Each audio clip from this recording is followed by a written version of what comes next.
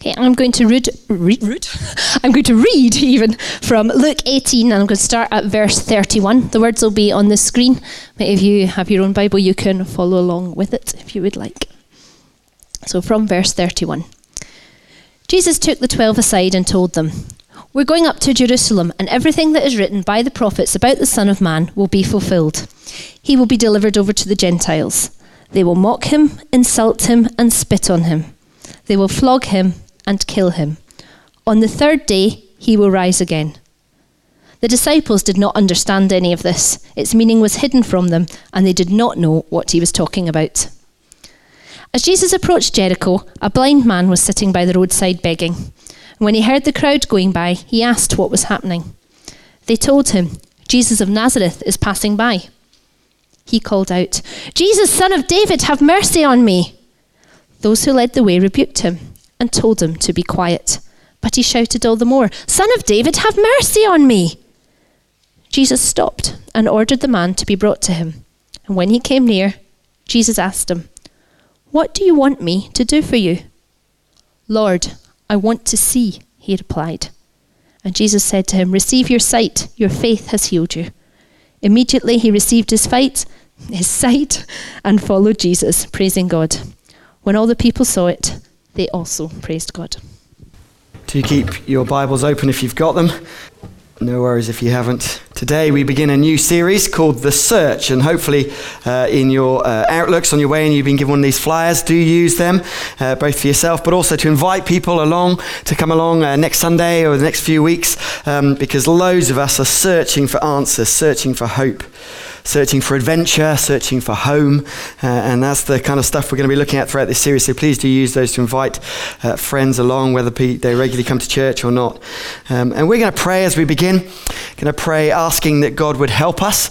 And as we pray, it may be that in your own head and your own heart, you might like to choose to listen. I don't mean to me, but actually as we pray, asking God to help you to hear what he has to say to you. God wants to say something to you this morning. And so it's our choice, isn't it, to hear. And so let's pray, asking that we'd hear the Spirit's still, gentle voice. Let's pray. Father, there is much going on in our lives. And Lord, whether this is familiar or not this morning, Lord, would you help us to hear what you have to say to us? We want to be changed people, Lord. We're searching for hope. Holy Spirit, would you open our eyes, see that you are making all things new. Speak, we pray. We are listening. And all God's people said, Amen. Did you know there are 40,000 searches every second on Google, which is 3.5 billion searches every day on Google, which results in 1.2 trillion searches every year. That's a lot. Do you know what the most searched for term in the UK last year was? Cilla Black. Interestingly, in the UK, I have to say. And apparently the top questions in 2015 in the UK were these. Number 5, the 5th most popular question was how to register to vote. Number 4, how to use the new Snapchat update. If you don't know what that means, ask someone younger than you. Number 3, third most frequently asked question, how to lose weight quickly. There's a theme you'll see in a minute. Number 2, how to get rid of brain freeze. And number 1, how to lose belly fat. That's what we are searching for, people here in the UK. Belly fat. We search a lot, don't we? But of course, it isn't just internet searching. We are searching all the time for a better bargain, a nicer top, a bigger house, a faster car, a higher pay rise. We're searching for better insurance policies, bank accounts that give us better deals. We're searching for that holiday location that none of us have ever been to. We're searching. And of course, they're just the interesting things. Deep down, of course, many of us are searching for more, for fulfillment, for satisfaction, for love, for hope, for a partner, for a child. for that career that will fulfill us. The search goes on and on and on. And so today we begin this series called The Search. And right at the heart of this search is a question that Jesus asks in verse 41. I don't know if you heard it as Kirsty was reading it. This is what Jesus said to the man: "What do you want me to do for you?" If Jesus asked you that this morning, what do you want me to do for you? What would your answer be? What are you searching for? Because in this passage, there's three very different searches going on, three very different perspectives, and hopefully we'll find ourselves in this story a little bit as Jesus has these remarkable encounters. And the first search that's going on in this passage is this: a search for a God made in their own image. You see, Jesus is heading towards Jerusalem. His trajectory is one after doing all these amazing things. People are following him, and now his trajectory is towards the cross. And we get this beautiful moment where he explains to his closest followers from verse 31 onwards that we're going up to Jerusalem. And he explains what's going to be happen, that he'll be handed over to the Gentiles, that they'll mock him, that they'll insult him, they'll spit on him, they'll flog him, and then they will kill him. And on the third day, he'll rise. And then we get this brilliant verse 34. The disciples didn't understand any of this. 3 times it says its meaning was hidden from them and they did not know what he was talking about. And this isn't the first time in Luke's gospel that Jesus has explained to them what's happening. You're thinking I'm the Messiah. You're thinking I'm here to take over. Let me tell you what that looks like, friends. It looks like a cross. We don't understand Jesus. Why? Because they'd presumed they knew how God should act. They'd presumed they knew what they needed. They were searching for the kind of God that ticked their checklist. Their search was for a God that fitted into their plans and their agenda, to overcome the Romans, to re-establish the nation. A God that fitted into my plans, delivers in my way, at my time, with the things I want. If you like, there's a danger for all of us, isn't there? That we're searching for a sort of divine vending machine. We choose the options, boom, out pops the chocolate bar. And yet, as one author has very helpfully said, God created man in his own image, and man, being a gentleman, returned the favor. The disciples quickly discover that God is way bigger than their own agendas, way bigger than the things they have planned, way bigger than their dreams. Tim Keller says a very helpful phrase: if your God never disagrees with you, you might just be worshipping an idealized version of yourself. God's bigger, they're beginning to discover. A Greek Orthodox writer called Nikos Kazantzakis tells a brilliant story, try saying that first thing in the morning, tells a brilliant story about a conversation he has with an old monk. And he asks this monk one day when he's sitting with him, he says these words: "Do you still wrestle with the devil, Father Macarius?" And the old monk reflects for a while and then replied, "Not any longer, my child. I've grown old now, and the devil has grown old with me. He doesn't have the strength. No, I now wrestle with God." "With God?" exclaims the writer. "And you hope to win?" "No, my child. I hope to lose." The truth is, many of us have this idea of God, this idea of what Jesus should do for us. The search is for God meeting my needs, my agenda. And I guess for some of us, if we're just exploring who Jesus is, we might have come along because a friend's invited us and we're interested in this Jesus. We've got these questions, but we're not quite sure. And it may be that we find ourselves there. We have these things we'd long to be met in our lives, and we're just hoping that Jesus will meet those things. And if not, well, we'll kind of go elsewhere and explore on ourselves. And yet, did you see what Jesus said? Everything that's written by the prophets will be fulfilled. that he'll be handed over to the Gentiles and they'll kill him and so on. In other words, this is about something that was prophesied long before, that Jesus himself predicts will happen in a few hours' time. And not only that, it's about real history. Friends, we don't have the option of just hoping that God does things. This is history. God has stepped in. This is not a search for a divine vending machine. This is the God who has come close. Wouldn't it be a shame not to explore him at least? Explore who Jesus really is, not the ideas we may have picked up in our past. But I guess for many of us here, we follow Jesus, yes. But one of the dangers for us is that we presume we've got our understanding right. I love this cartoon that's doing the rounds on Twitter at the moment. It's brilliant. This is a lecture at a college about churches and Christian movements throughout history, and the lecturer says, in amongst all these church events and these movements, so this is where we came along and finally got the Bible right. And somebody in the class very helpfully says, Jesus is so lucky to have us, isn't he? There is a danger, isn't there, that we fit God into our framework. But God flips things upside down, doesn't he?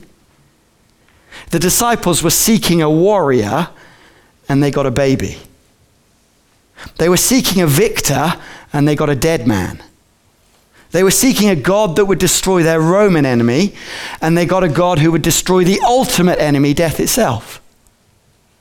A few years ago, a good friend of mine had just become a Christian, and he was at a Christian conference with a well-known speaker, probably one of the most influential Christians in the 20th century. And this friend who'd just become a Christian, no more than a couple of months, went up to the speaker afterwards. And it was a brilliant moment, because he went up to him and said, "Excuse me, I disagree with something you said." And the look on this man's face was brilliant, as this huge beaming smile came across his face. And he uttered the words, "Thank you." Why? He said, because nobody ever disagrees with me. They all presume I know it all. And here he was, being questioned and challenged. All of us have more to grow, more to learn, more to know. And maybe, just maybe, sometimes Jesus surprises us. Don't fit God into your image. So can I ask you, when was the last time that you read something in Scripture that you wished wasn't there? Maybe, just maybe, that's a good thing. Maybe, just maybe, it's questioning us and making us think about what we hold dear rather than what God holds dear. An authentic Christianity, a search for an authentic Christianity, will always result in changed thinking. It always will. And that never stops. So they were seeking a God in their own image that ticked their boxes. But more than that, there's this other group. Not just the disciples. There's a group that were searching for an experience that satisfied them. You see, there's the disciples, and then as Jesus approached Jericho, a blind man was sitting by the roadside begging. When he heard the crowd going by, he asked what was happening. And he cries out, and those who led the way rebuked him and told him to be quiet. There's this crowd following Jesus as well, and this blind man wants to know what's going on. And for the crowd, they're just there for the show. They're there for the buzz, for the excitement, the entertainment, the adventure. Jesus is the new show in town. He's putting on a good show. Wow, look at the miracle. Brilliant. And we even get right at the very end what happens. When all the people saw it, they also praised God. Fantastic.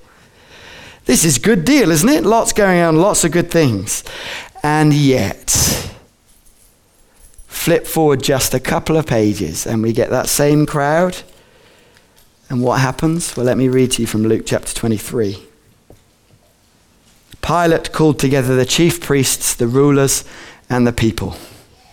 And the whole crowd shouted, "Away with this man!" And then verse 35. The people stood there watching as Jesus was crucified. You see, the crowd here are portrayed as fickle. Yeah, they're with Jesus when it's exciting and buzzy and brilliant, and yeah. But yet very quickly, when it gets tricky or goes a different way, it goes a bit Pete Tong in their mind, well, then they just stand back a little bit. Either anti or actually just folding their arms, wanting to see what happens next. And I guess for some of us, it can be easy, can't it, to seek an experience rather than the Saviour. An experience may be really good. It may be good to see what God is doing. And yet it's easy, isn't it, to seek sort of a temporary spiritual high. Rather, a religious adventure, a spiritual buzz. And can I say something about my generation here? If you're in my sort of generation or below, I think this is really helpful for us. Because my generation have been brought up in our relationships, in our jobs, with our friendship groups, that it's all good when it's all good. When the relationship's meeting our need, brilliant, fantastic. But yet, after a while, maybe someone over here can do. And the job, it's all good for a while, but actually when there's something better over here, I'll go here. And with our friendship groups, with our houses, with our geography, with our church, with our friends, with our partners, and on and on and on and on. For a while, when it's a temporary buzz, brilliant, but then quickly we move on. And we've never known what it is to actually stick with through the thick and thin. In the words of Eugene Peterson, a long obedience in the same direction. I think this is a huge challenge for my generation. We are a discontent generation so quickly. And it may not be that we're like the anti-crowd, but it can be easy to be the ones just stood at a distance with our arms folded and just watching. Come on then, impress us then. And so we seek an experience rather than pressing into the real, genuine, risen Saviour. And in this, I just want to affirm those who would call themselves of the older generation. Our generation looks at your generation and many in your generation and sees people who have weathered storms, who have been through the thick and the thin, and you may not think of yourself as exciting. You've stuck at jobs when they were really hard and tried to provide for those that you care for. And our generation looks at that and aches. Because if we're honest, we know that's not our generation. And yet we see something authentic and beautiful there. And here the crowd search for an experience and very quickly turn away. May we not be fickle followers of Jesus. May we not be people who search for the experience but search for Christ. Lord, please do the heart work in us to follow you for who you really are, our Saviour, our Redeemer, our King, the King who has crowned us with lasting crowns that say beautiful, whole, pure, home. So the disciples searched for a God that met their needs, made in their image. The crowd searched for an experience that satisfied them. But then there's this third search in this passage. And the contrast couldn't be greater. There's a search for a rescuer that could genuinely transform. Contrast the crowd and the disciples with this man who is blind. And Luke, the writer, is making it very clear, isn't he? You see, the disciples thought they could see, and yet in reality they can't. The crowd want to see, but yet don't. And yet here is this man who physically can't see, and yet by the end of the passage, your faith has healed you. You see, he knows two things. Look at verse 38 and 39. As the crowd are calling out and buzzing past, he calls out, Jesus, Son of David, have mercy on me.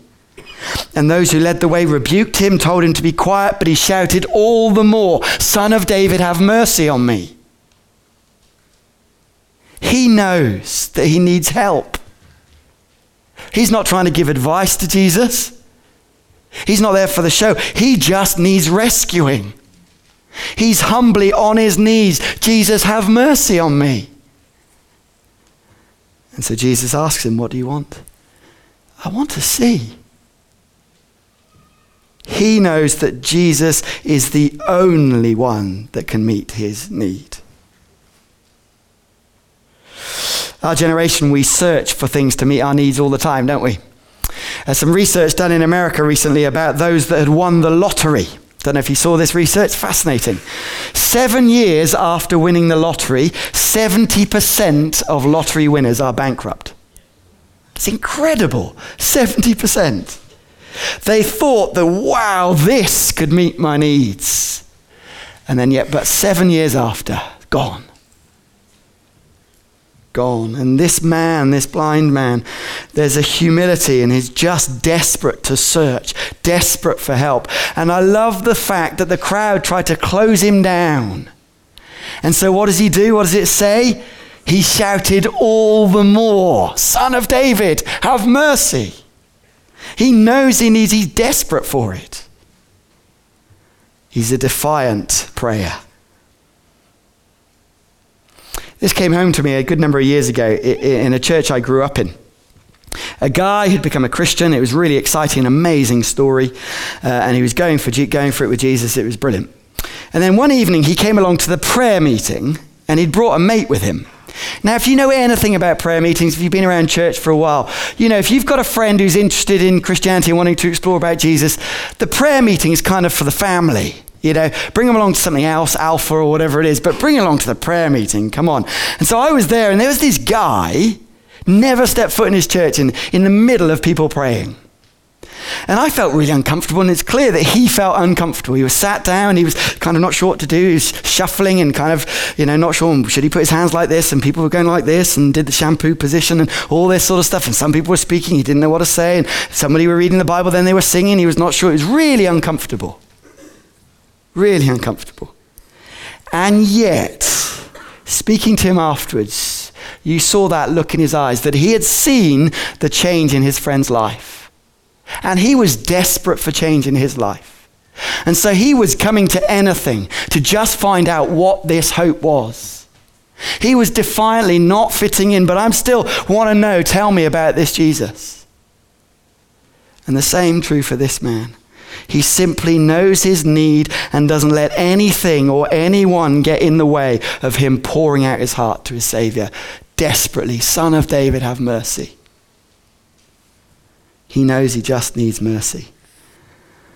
And can I say that's why on Friday evening this week, we've got this really important evening. You'll see these little flyers in Outlook as well. A half night of prayer here at Riverside. It's on Friday at Riverside House from 9 p.m. till 1 a.m. And the whole purpose of it is to do exactly what that blind man was doing. Lord, have mercy on us. We're not going to settle. We're going to push in. Don't tell us to be quiet. We're going to go for it. Because there's significant challenges and significant opportunities for us as a church. And we want to pray that more people will come to know Jesus. We want to pray for circumstances and situations within Riverside. We want to pray desperately before our God. Have mercy on us. So please do come along. If you can come for the whole evening, brilliant. Even if you can just come for an hour or two, please do come along as we press on in. Not letting anything get in the way of us pleading with our Savior. Have mercy. And as I come to a close, there is this encouragement, therefore, in this blind man, for those of us in the room right now who are desperately looking for hope. Whether you're here because you're wanting to know who this Jesus is and you just need hope or rescue, or you already know Jesus but you're looking for that hope in your life, whatever it may be. There's a huge encouragement as Jesus says, what do you want me to do for you?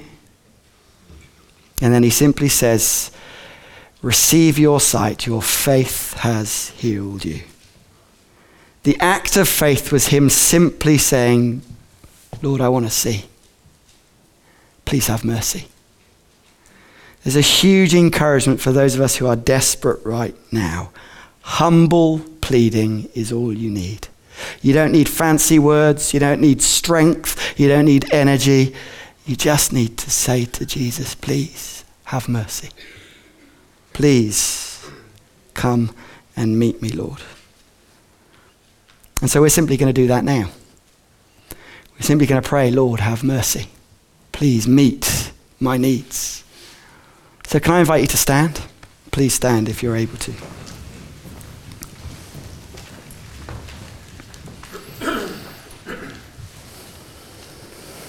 Earlier on, we prayed that God would speak to us. And as we've been just reflecting on his word, is there anything that has resonated with you? Something that has just, connected, or something you've felt, that's for me, or just a situation in your life, or something you know has really landed? What I'm going to ask us to do is, I'm going to ask us if you're comfortable doing this. If you'd rather not, no, don't worry. But if you are comfortable with that thing in your mind, to simply hold out your hands. If you do that now. And then I'm going to pray. And then I'm going to invite us all to simply say out loud those words that the blind man said. Son of David, have mercy on me. And then the band will lead us as we respond together. And I'm going to invite the prayer team to then head over there in front of those black curtains. And if you'd value prayer, either with the person you came to, or just head to the prayer team as we continue to respond. So let's be still for a moment. And then I'll pray. And then we'll simply say, Son of David, have mercy on me. Lord, we're searching for so many things. And Lord, we often search in the wrong place. So Lord, we come humbly before you today, just longing for you to step in, to bring healing, to bring wholeness, to bring hope, to bring direction, to bring strength. So let's say these words together. We're going to say it twice as that blind man did. So, Son of David, have mercy on me. Son of David, have mercy on me. Son of David, have mercy on me.